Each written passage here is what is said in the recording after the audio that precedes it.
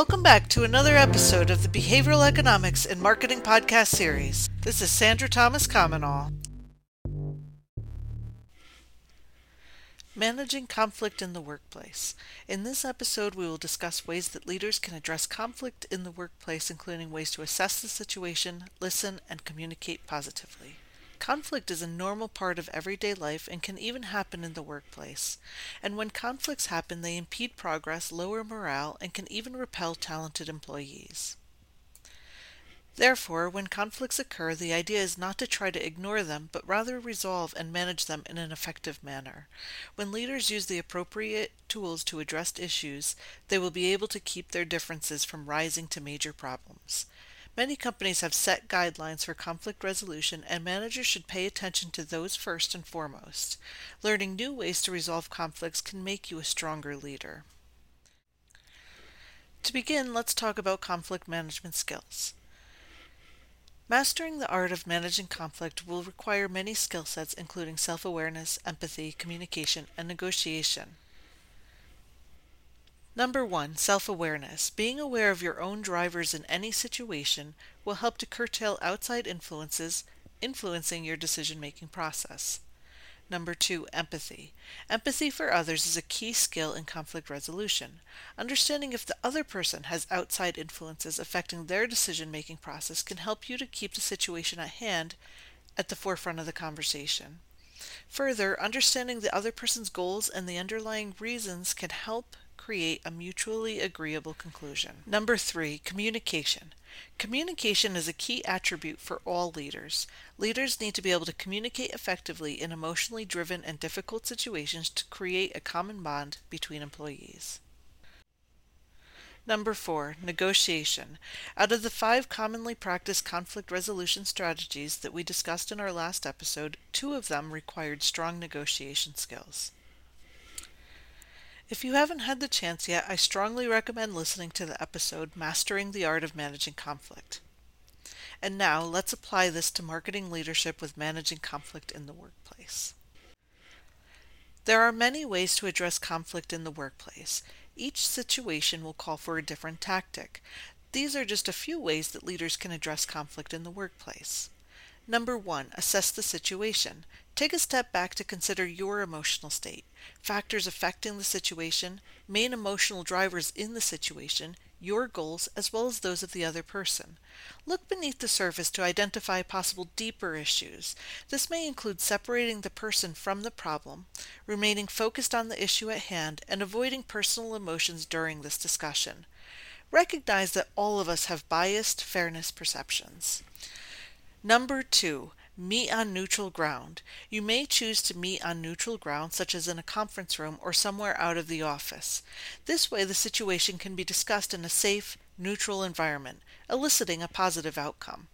In certain situations, you may choose to have a mediator or impartial party to ensure a professional and respectful interaction. Consider carefully who that party should be. An HR manager may be a good choice, but also may make the conversation seem less neutral. Number 3, listen.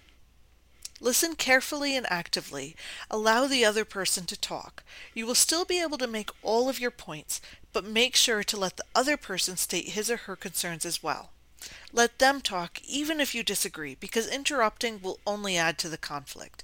Ask questions. If you don't understand the other person's point of view, then ask him or her a follow-up question.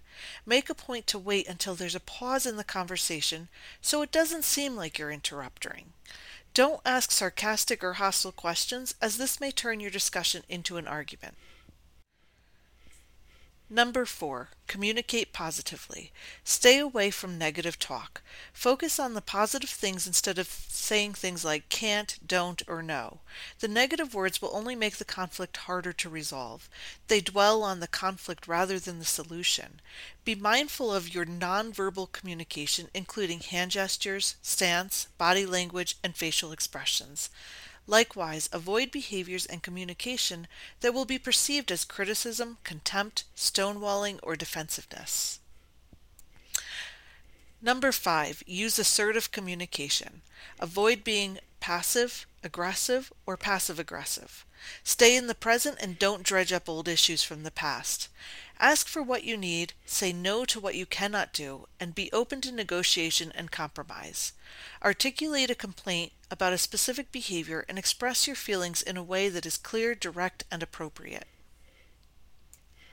Number 6, take responsibility. If the conflict even partially comes from your own poor behaviors or mistakes, own up to it and apologize sincerely. This can go a long way towards conflict resolution.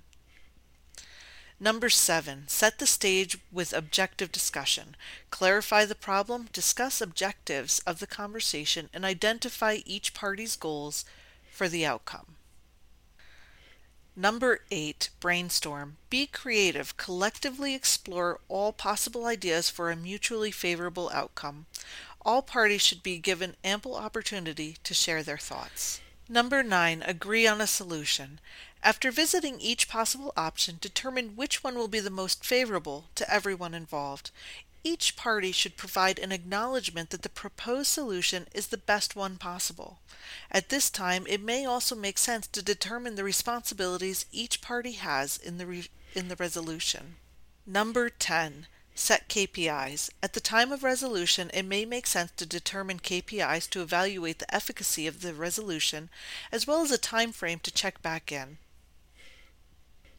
Number 11. Follow up.